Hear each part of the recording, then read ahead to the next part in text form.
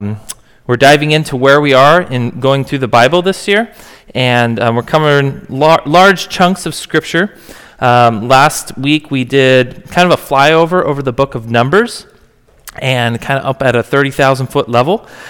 We might have flown over too high, because I intended to land the plane a couple times, and I didn't do too well at that, so we didn't touch down a whole lot. But we're going to be doing a lot of kind of looping back through in the next weeks. If you guys have looked at the bulletin, you got me for a long time, so you're going to be really sick of me after probably this week and next. But we've got time to kind of circle back on some of those things, so hopefully we'll have the chance to do that. It's good to see some faces I haven't seen. Michael, good to see you. And Slagles are here. Good to see them. Mrs. Slagle. She'll always be Mrs. Slagle for me. I can't say Lynn. It's just weird. Is that a promo? Yeah. How you doing? Good to have you here. Anyone else? Anyone else that hasn't visited before? Well, it's good to have you guys all here. I'm going to just open us in prayer, and then we'll kind of dive into where we're going today. Lord, I just... we just come before you, Lord, humbly. We're your children. We're your kids. We do some dumb stuff sometimes. I know that. I know you know that. But you're so faithful and patient with us, and I thank you for that.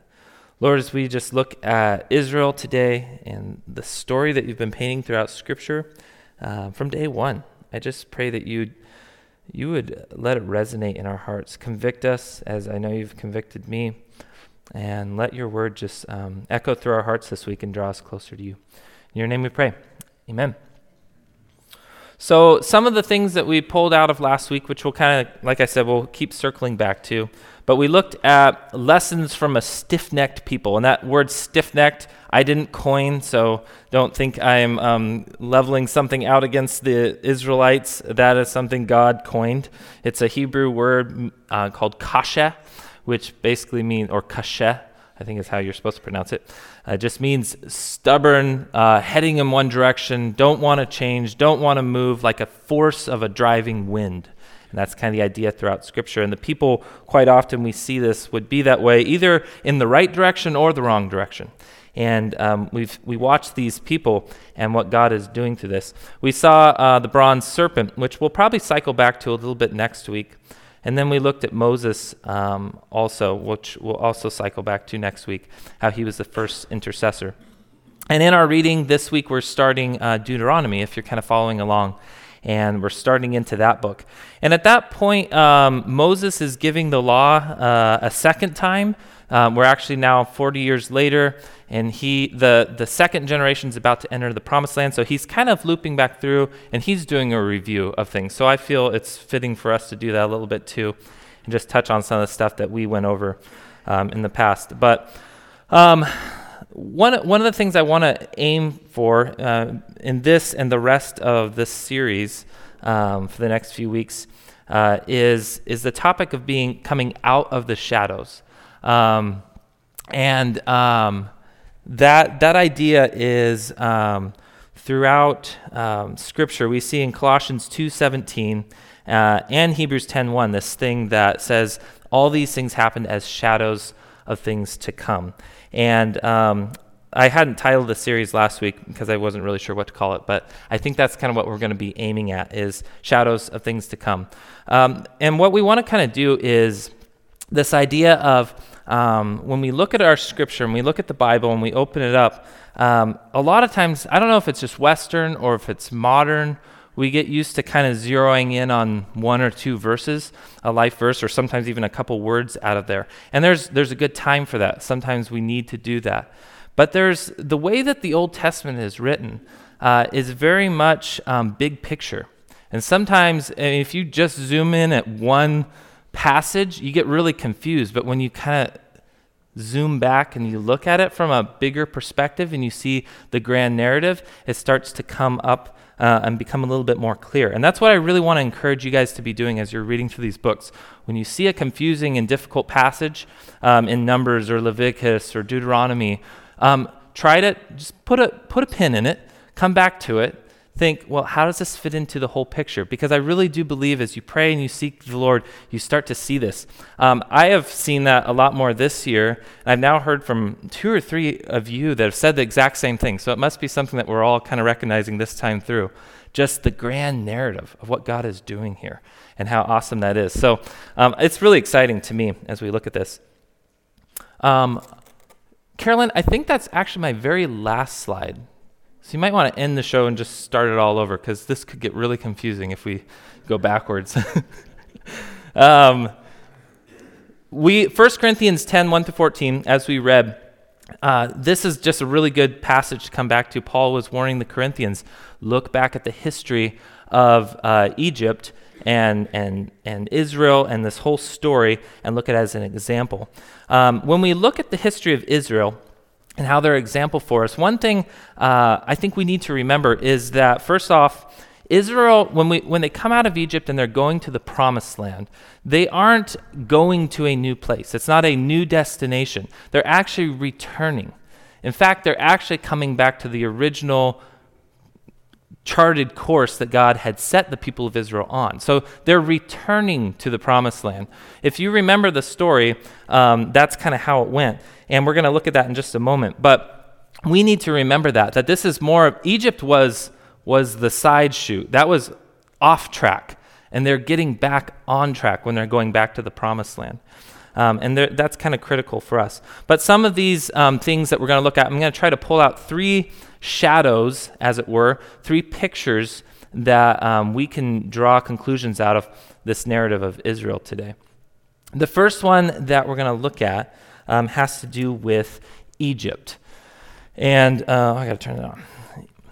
The land of Egypt and what it represents in this narrative. We'll try to come back to this map a little bit, because I sometimes need to do this. You guys probably have something like this in the back of your Bible, but just kind of get some reference points and where this is at, because seeing the geography is good. Egypt is over here, kind of at the bottom of the Great Sea, the Mediterranean. Over here is Israel, and this is where the promised land was supposed to be at. For reference, I'm trying to remember, Abram came down actually from this way. He started kind of out over here, if I remember right. I might be wrong on that. But he came down into here, and then this is where kind of the whole story starts. But Egypt throughout Scripture seems to be kind of pictorial of something, and it seems to illustrate. It's often referenced as a picture. Now, whenever I say this, I just want to say this now. I'll probably say it a few more times. When I talk about these aspects being pictures, I am not saying they're purely allegorical. This stuff is real history. It's literal. And I say that, I shouldn't have to say that, but I should, just because in our modern world, there's been a tendency for us to look at a lot of these stories, and even a lot of Christians look at them as, well, they didn't really actually happen. They're just allegories. It's not true. This is history. And I love that, because it means that we have a God that's bigger, that he can actually both oversee and paint his gospel message through the history of an actual people. So remember that as we go through. But they are pictures as well, and we can draw things out of there. Turn to Genesis 12. We're going to do kind of just some quick reference points as to what Egypt looks like throughout the Old Testament.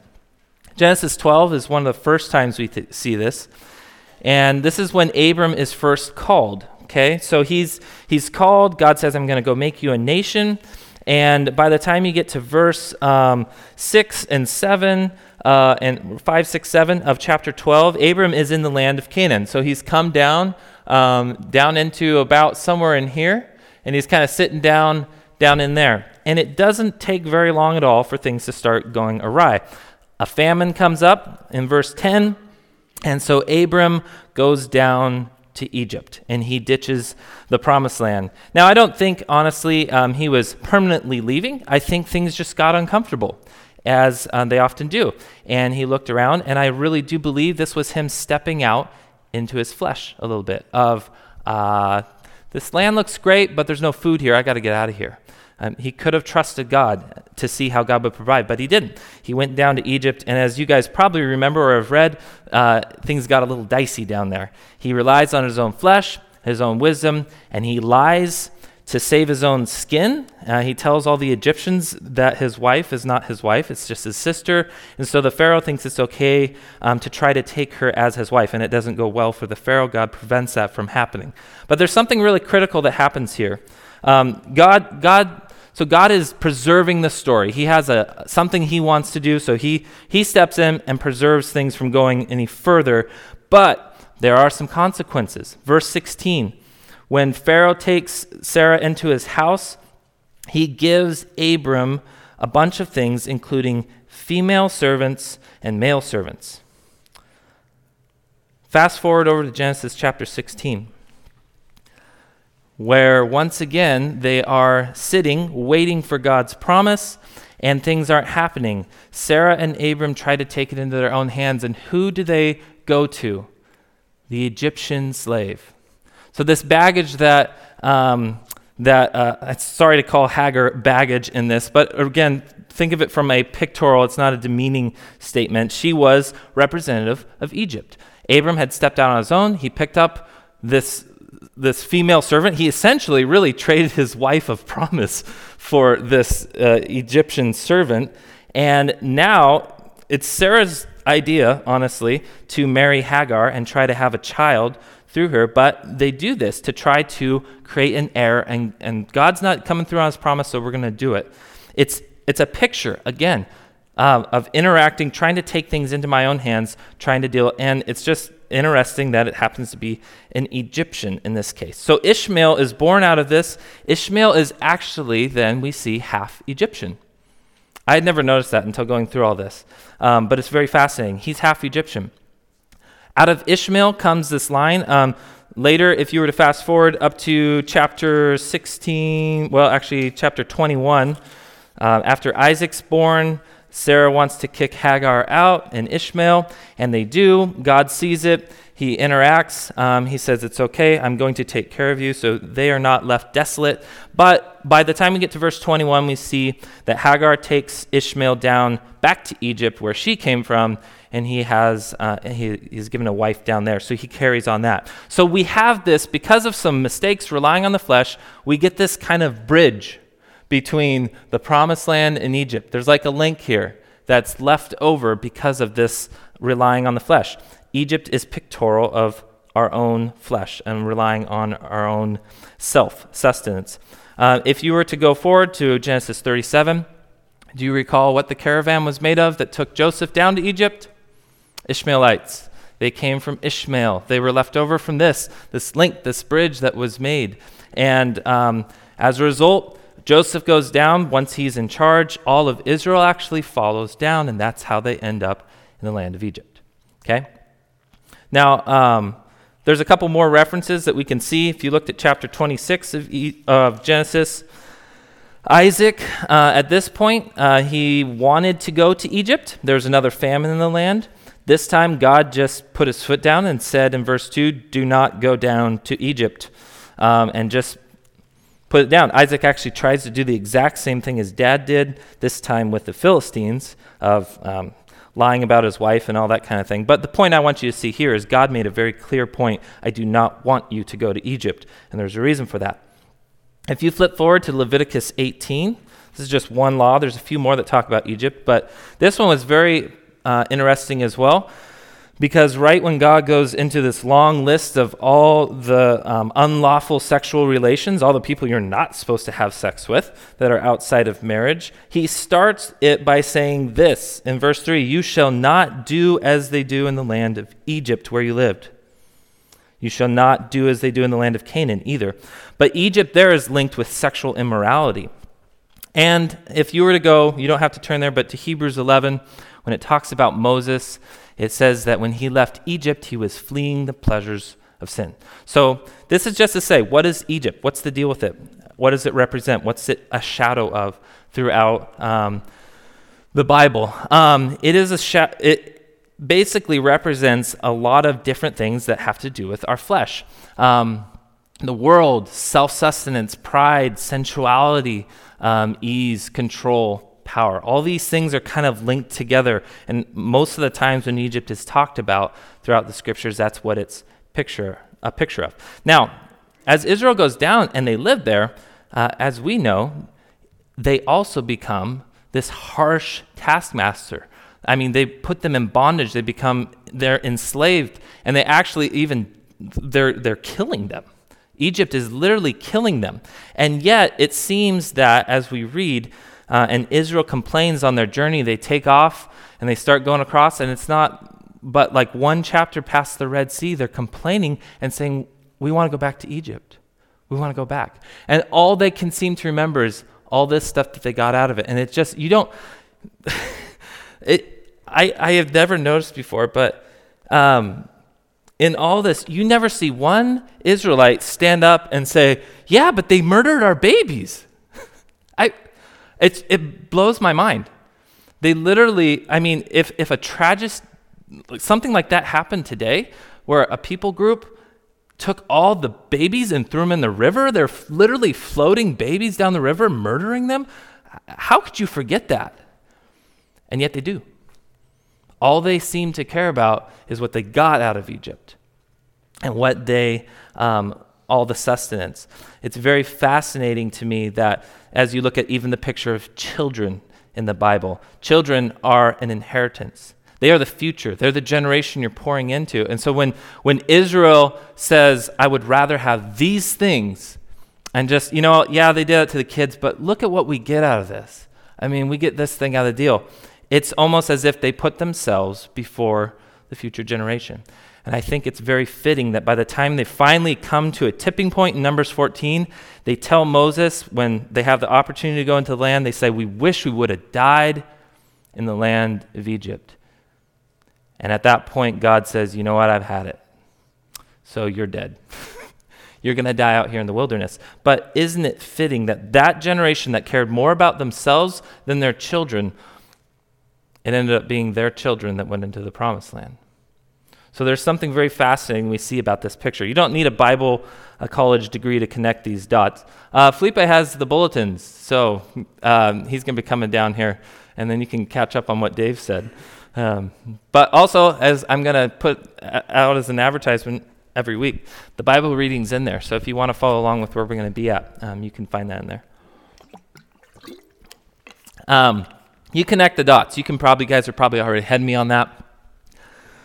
But make some application points. What is your Egypt? What do you return to? What do you willingly subject yourself to slavery to? What do you even endure severe loss to hold on to? What is the sin that's in your heart that you're holding on to? And you would, even though you look at it, you know the data, you know this thing is costing me a whole lot, but look what I get out of it. What are you holding on to? What is your Egypt? How often does sin promise and even partially deliver this stuff? Comfort, ease, warm meals, and a nice view of the Nile, while robbing us of God's true promises. They completely forgot about what God's plan was, this promised land, everything. They completely just ignored it. They were just happy to be there, even if it meant being in slavery, even if it meant their children were killed. How similar are we, though, to Israel? I read this interesting article this last week, which had a really great clickbait title. It's from Desiring God. The title was No God But One, Baal, Yahweh, Amazon, and Me. So I had to click it and read it. I'll kind of summarize some of the main points, but basically it was talking about polytheism and how it was such a draw for cultures like the Israelites and ancient cultures. And most of the time today we look at that, and even though we're not probably by and large evolutionists in here, most of us kind of assume we've evolved past that kind of thinking, like, I don't know what the whole deal was with many gods, but I would never fall for that. We're not that far from it, and that's the point of the article. He talked about what the draw of having multiple gods was, and most of it had to do with the fact that there's two things. If there is many gods, then there isn't one God responsible or powerful enough to control everything. So that's easier to process. You don't have, when things go wrong in the world, you don't have to deal with the fact that there's one God in control. Well, it could have been that God's fault, it could have been that God's fault. So whatever, we're good. Second, and this is much deeper, if there isn't any one God who can control everything, then there's no one God that controls me. And it really, in the end, comes back to that Genesis first lie. I'm actually God. Because when I decide which gods are in control of what ones I want to give credence to and where those lines are drawn, well, ultimately you are God. You're making that call. And that's the draw of polytheism. And we really aren't that different today. We say we're monotheists many times, especially in the church, or we say, if we're outside the church, a lot of times that we're atheists. But we relegate God into the sidelines so often, even as Christians. I mean, how many times do we take and we say religion should stay out of this sphere, whether it's politics or science or education or finance or parenting or marriage or sex? It's easier to trust the gods of Wall Street and physics and Google and Amazon and Apple, Hollywood, the tabloids, social media, or your favorite news source. And yes, I mean all the news sources. It's easier to trust those. When we look at it and we say, well, God seems silent, so I'm going to that. You're going to another God. And it's easier. There is much more of a draw to that than we really want to admit. So when we look at Egypt and everything it contained, it had all these draws. It had the draw of there's multiple gods. It really was a cush life, except for the murder and the slavery. But beyond that, it was worth the trade-off, apparently. They seemed to enjoy it enough. And they seemed to just miss out on what was really going on. They needed deliverance. And eventually, they did come to a point where they cried out. It took 80 years after their children were murdered, 80 years of bondage before they finally cried out. But they finally did. Remember, this people is a kashe people. They're very stubborn. It takes them a long time to shift that path. But when they finally did, they finally said, okay, God, please deliver us. And God stepped in. Now, this was God's design as well as theirs. We see in Exodus 2:23 through 25 that God desired to set them free. And he said, I've heard their cry, and I want to set them free. So he does. And he steps in with the Passover lamb. You guys know the plagues. You can read about them. I mean, if you guys want to kind of peruse as we look, I'm not going to go through every plague, don't worry. But it's in the first part of Exodus up through chapter 12. And we go through all these plagues. But finally, God says, by a heavy hand, I will lead Israel out. And he does. And by the 10th plague, he says, I am coming against the firstborn, and you must have the blood of a Passover lamb across your doorway if you are going to be delivered. God's wrath is coming against Egypt, and it has finally reached a climax there. Even his justice is finally coming. God was not ignorant to what they did to the babies. He was not ignorant to the vast murder and the oppression and the horrible sexual immorality and everything going on. He has had enough, and so he is putting an end to it. But he says, as I come, you must follow these instructions, Israel, or else you will be swept away with the judgment I have. And this is where the Passover lamb comes. Now, what's interesting is he tells them to kill this perfect Passover lamb, which we're going to talk about this more in the next couple weeks. This is Jesus. It's a picture of Jesus, as we know. We just sang, the perfect lamb was slain. Jesus is the picture. This was painting the fact that we need to have a perfect lamb killed in place so that we do not lose our firstborn, our inheritance, our future. It is about that. So the perfect lamb represents that. But then he tells them, put the blood on the doorposts. Now, this was the best. Egypt was a long time ago, so give it a little bit of break. It's hard to find a doorway that's still existing from Egypt. This was actually probably out of a tomb. It's been preserved in a museum. But most scholars believe as the tombs were, so were probably most Egyptian houses. And what they had, you guys, it's probably hard for you to see, but can any of you tell what's around the doorway? What looks like it's carved up there? There's a lot of writing. They're their gods. And this was a form of idol worship that they all adhered to. They would carve the gods around the doorway. And it was a ritual that you believed as you walked through that doorway, you were under the protection of those gods. So when God says, paint the blood around the doorway, cover it all up. Everything else you were trusting in, cover it by the blood of the Lamb. It gives me chills just to think about. But God is painting this picture. You can trust in nothing else.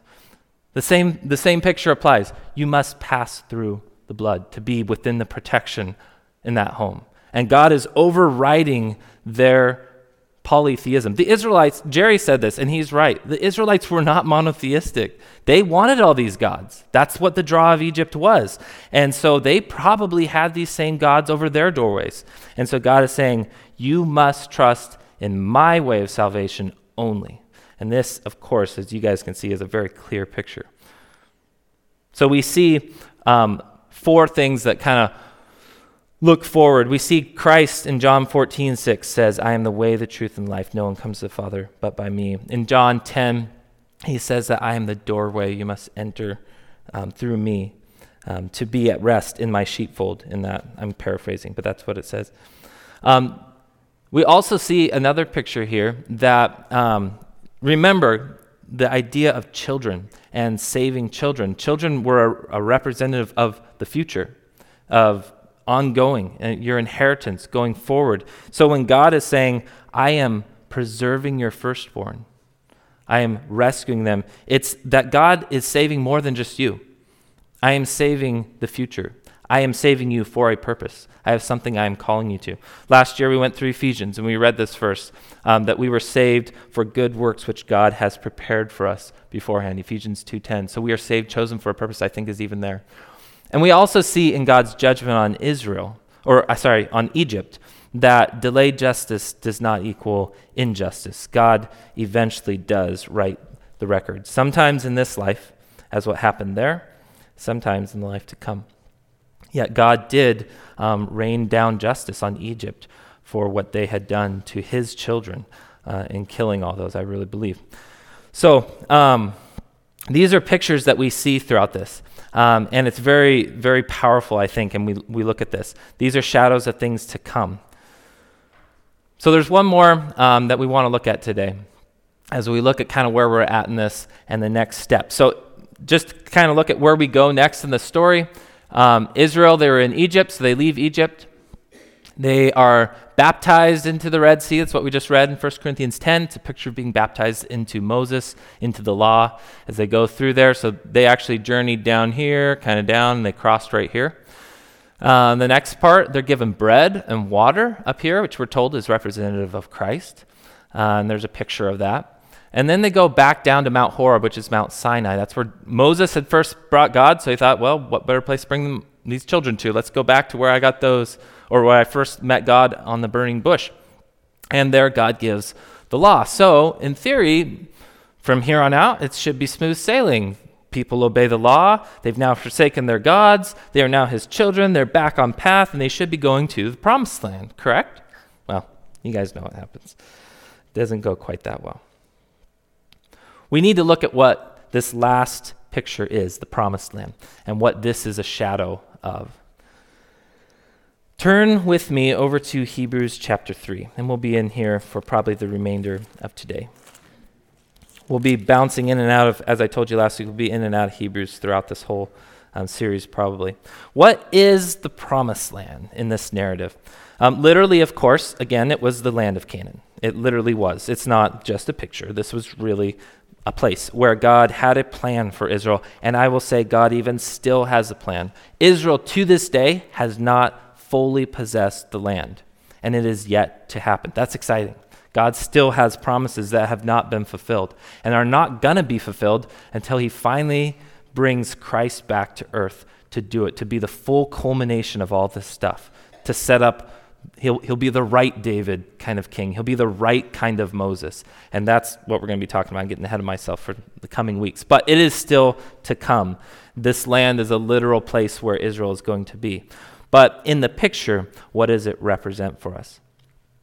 I should say, because I think it bears, I hate just jumping into a book without any context. So just 3 quick points about the book of Hebrews. The author is unknown, and I'm not going to go into that. I have theories of who I think it is, but then I'd have to qualify them. So we're going to leave it unknown for now. It's not that important. Audience was Jewish Christians. This is the most important thing we need to know. They were Jewish Christians that lived shortly before the destruction of Jerusalem in AD 70. That they had left Judaism. They had left keeping the law and everything, all that to follow Christ. But now things were getting rough, and they were being tempted to see if there could be some way we could blend the two. Can we, maybe we can be a hybrid of keeping the law and being Christians? Why can't it be all the above? And the writer of Hebrews is adamant about the fact that you cannot do that. Those things were shadows of things to come, and they have now been fulfilled. And right now, the warnings that we see in Hebrews to these Christians are the writer knew that judgment had been pronounced against the generation that had rejected Jesus. Jesus had said this place is going to be overturned, the temple is going to be torn down. The writer knows this is coming, and as we know historically, it happened very shortly after this. The writer is saying, don't go back. If so, you're going to be destroyed with everything that's coming. Judgment is pronounced against that generation. Don't try to go link yourself back with them. So this is what's going on to these people. And there's 5 warning passages throughout Hebrews. This is the second one. And so that's about as much context as I can give you on Hebrews. We'll probably touch on each of these warnings if we get time throughout the series, but that's kind of where we're at. This one in chapter 3, verses 7 through 4:13 is the second warning passage. If you look at chapter 4, verse 1, it says, "Therefore, while the promise of entering his rest still stands, let us fear, lest any of you should seem to have failed to reach it." The rest is what he's talking about as being the promised land. And he's saying the promise still stands. So what is he talking about? I will tell you first what I don't believe it is. Quite often, I think when we look at the promised land and imagery of it, we think it talks about heaven. It's easy to get there. I mean, it's easy to think of that as being heaven. That's where we get phrases in a lot of, especially kind of hymns. I haven't really done a study as to when they were written, but I would bet they're around a certain time due to theological kind of fads that happen. But a lot of older hymns kind of have imagery of you crossing the Jordan when you're going into heaven, or Beulah land, kind of thing. That picture is often misunderstood as being heaven. If you take it to be heaven, you have some problems. First off, in this picture, Israel was already saved. Passover lamb, they left Egypt, they left sin, they left their life before, and they're going to the land. And so when they fail out there, you kind of almost have to take it as they lost their salvation. And that gets a little bit dicey as far as that goes. You also have to then reconcile with the fact that Moses and Aaron didn't enter because of their failure. And then you have to kind of put them in there. Well, then it's a picture that they lost their salvation as well. This is, I think, very critical. I hadn't noticed before until studying this week. But God didn't allow them to go back to Egypt. It was not an option. It was promised land or death. But in a sense, that was actually his mercy. He was not letting them go back to there. There was the enter the promised land or die in the wilderness. Those two choices. He didn't let them go back into that bondage. In the wilderness of punishment for those people that rebelled, those 40 years, it's interesting to note, God still provided for them. They still had manna, quail. It says their clothes didn't wear out, their shoes didn't wear out. He even gave them victory in battles. Really doesn't look like a picture of final judgment to me. And furthermore, the land had giants in it. Promised land had giants. They had battles. That doesn't look like a picture of heaven. They had some work to do. So I really personally believe that the promised land stands for something else.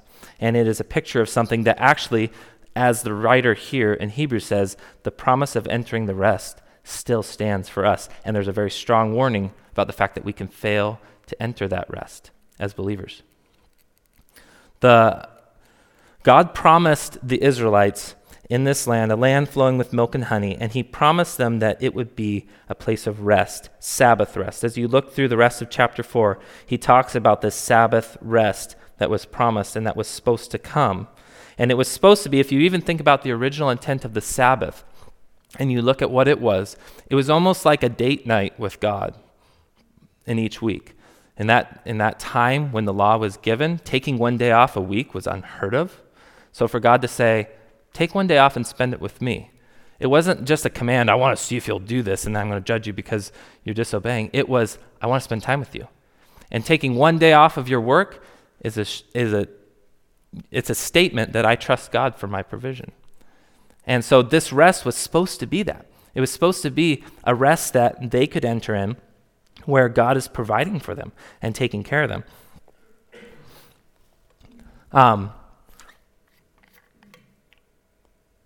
What I think becomes a problem here is these giants that dwell in the land.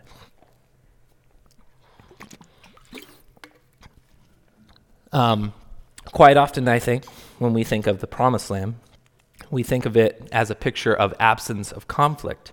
And yet, that would be what heaven would look like. I'm trying to remember where I'm at in here. Yeah, so rest does not mean the absence of conflict. When you enter into this promised land, that would be, if we were thinking of it as pictured, that would be more accurate. Yet God had a plan for them to go in. So instead, I think rest is this picture where you are in the middle of conflict, and yet you have peace. And the reason that we can have that is because Yahweh is fighting the battles. So his expectation of the Israelites was for them to go in, to engage the enemies, and then he would give the victory. He didn't want them just to sit back and just let him go do all the work. He wanted this to be a two-way street. And there's a reason for that. We see this all throughout Scripture. It's another shadow, really. Faith is accompanied with action. You're supposed to act out on the faith. You don't just say, I believe, God, you're going to win these battles, so do them. No, he wants us to engage. He wanted the priest to step into the Jordan before he parted it. He wants a little bit of action on our part, and then he wants to show his great power.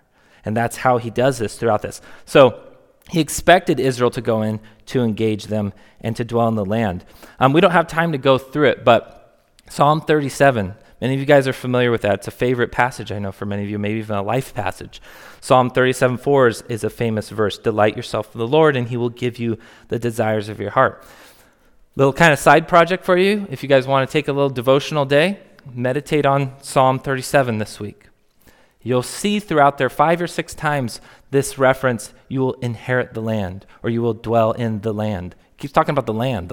What's David talking about? He's talking about this. The fact that God has promises, and they start with this, delighting yourself in the Lord. This doesn't mean whenever you figure out how to delight yourself in the Lord, he's going to give you whatever you want. It means that when you find your joy in him, you're going to want what he wants. And dwelling in the land in this case looked like that. It meant wanting what he wants. It also meant hating what he hates and opposing the things that he opposes.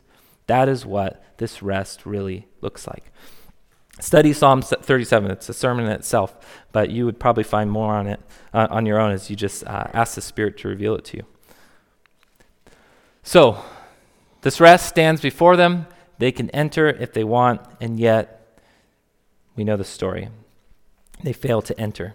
They come to Kadesh Barnea in Numbers chapter 13. Things fall apart. We learned this last week. We looked at the 2. They sent in spies. Some came back with a positive. Most came back with a negative. About 80% had a negative report. 80-20 rule didn't work out here. You don't follow the majority always. In fact, the majority is rarely right, it seems, in these kinds of situations. And so the people side with the bad report.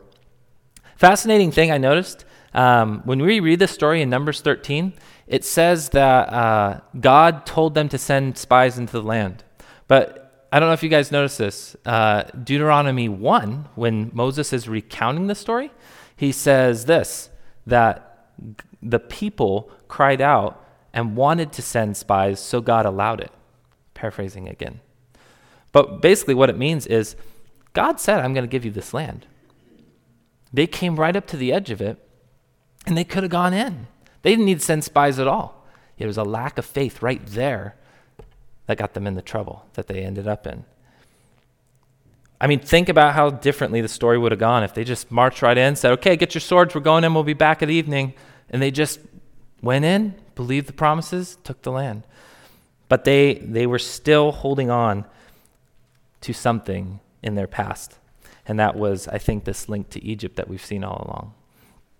Hebrews chapter 3 tells us in verse 12 that the reason they failed to enter was this: take care, brothers, lest there be in any of you an unbelieving heart leading you to fall away from the living God. It was unbelief. Verse 19, we see they were unable to enter because of unbelief. They did not believe that God was able to do this. Chapter 3, verse 13 talks about the deceitfulness of sin. Sin is a thing that deceives you, makes you think of Egypt. It makes you think, look how good we had it compared to this. There's giants that I have no idea if we can beat that giant. I've never even swung a sword. I can't fight that battle. I may have been in chains in Egypt, but at least I had leeks and onions and cucumbers and melons, it says. That's what they were calling out for. At least we knew what was coming. We had security. It's easy for us to look back at sin and the deceitfulness of it, and it calls us back to that. Luxurious Egypt can often even help us, will justify whatever it is, the trade-off, if it looks like this absolute faith in God where I don't know what's coming and I have to trust him. I'll take the security of Egypt, and I think we often do. So this is where we come to just the end here. Few application points.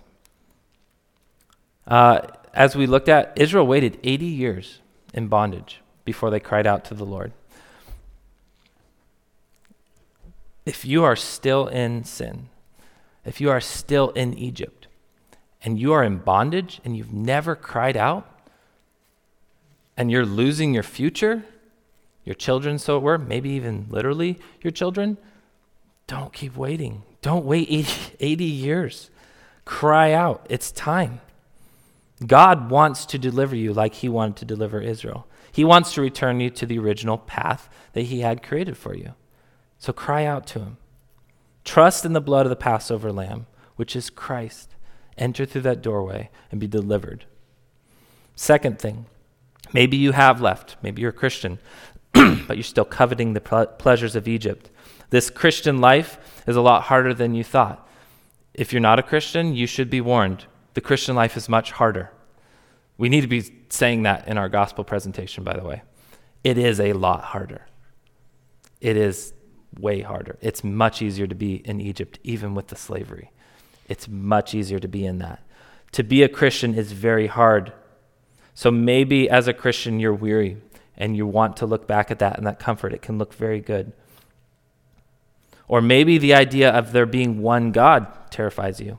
And you wouldn't outwardly say that, but when you're at a difficult part in your life and you don't know if you can trust the Word of God or science, you default to science.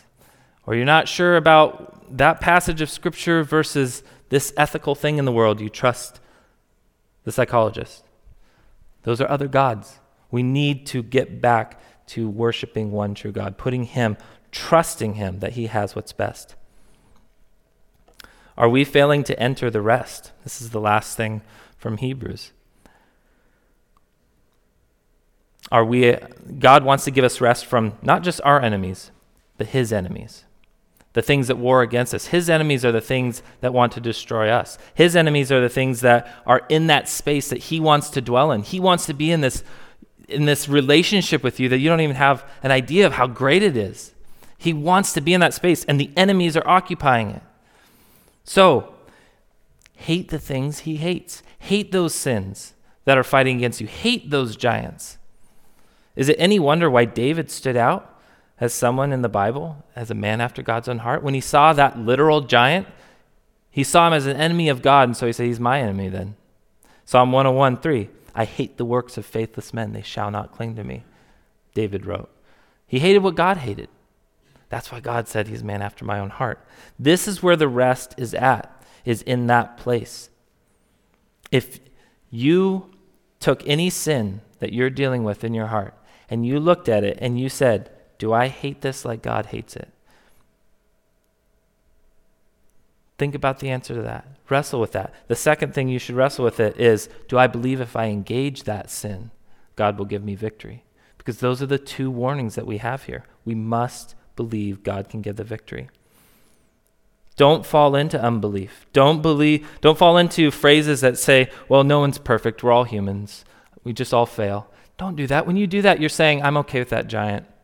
He just lives here. No, hate the enemies. Hate the things that God hates. Stand up and fight with valor. Victory is promised, and rest, this rest in Hebrews 4 is what is at stake. There's one people group here too, Reuben and Gad, who decide to settle outside the land. They looked at the land, said, you know what? Can we just make a deal? And they decided not to enter the land. And if you follow their history, you'll see that they were raided, they were pillaged. It didn't go so good for them, but God allowed it. God sometimes will allow that as well. But the scariest thing, and really gives me chills to think about for my own self, about this idea of the Israelites who wasted away in the wilderness, is that warning is for all of us. There is a rest that you can enter in this life, in a relationship with God, in a security, in a peace, in a power where you are engaging the enemies and God is fighting your battles and he is with you and your heart is with him and you are united and you are linked together and you are dwelling in the land. That is a promise for your life now. It's not for the next life only. But the alternative is, if you don't believe God can do it, you'll waste away in the desert. Yeah, he'll still provide for you. Yeah, he'll take care of you. You'll have food, you'll have clothing, but you're not going to have that peace. You're going to be in the desert. Living water flowing. You're going to be in the desert. That's almost pictorial. I don't know. I'm not going to go with that. We aren't that far from Israel. We aren't that far from Egypt. But God's redemptive plan is still at work. Next week, little teaser, we're going to look at this aspect that Moses, who represents the law, was not able to take them into the land. What does that mean? What is the role of law? What is the role in our life? Moses couldn't bring them into that rest, but only a Joshua, or in the New Testament, Yeshua. Only he can. So let's pray. God, how many times do we covet this world and its offerings? I know just so much, even this week. You know how Egypt looks so enticing. Everything there seems so much easier sometimes, and I forget the bondage and the slavery that comes with that. Lord, we all do so quickly. But together, God, as a group, I know you strengthen us as we come together. You strengthen us by your Spirit. Together as a group, we commit, Lord. We look to you as the one that can bring us in. We look and we ask and we plead that you would give us your heart to see sin as you see it, to see Egypt as you see it, and to truly believe that what you have is better. And we declare that today, God. And by doing so, we lift up your name. And this we pray. Amen.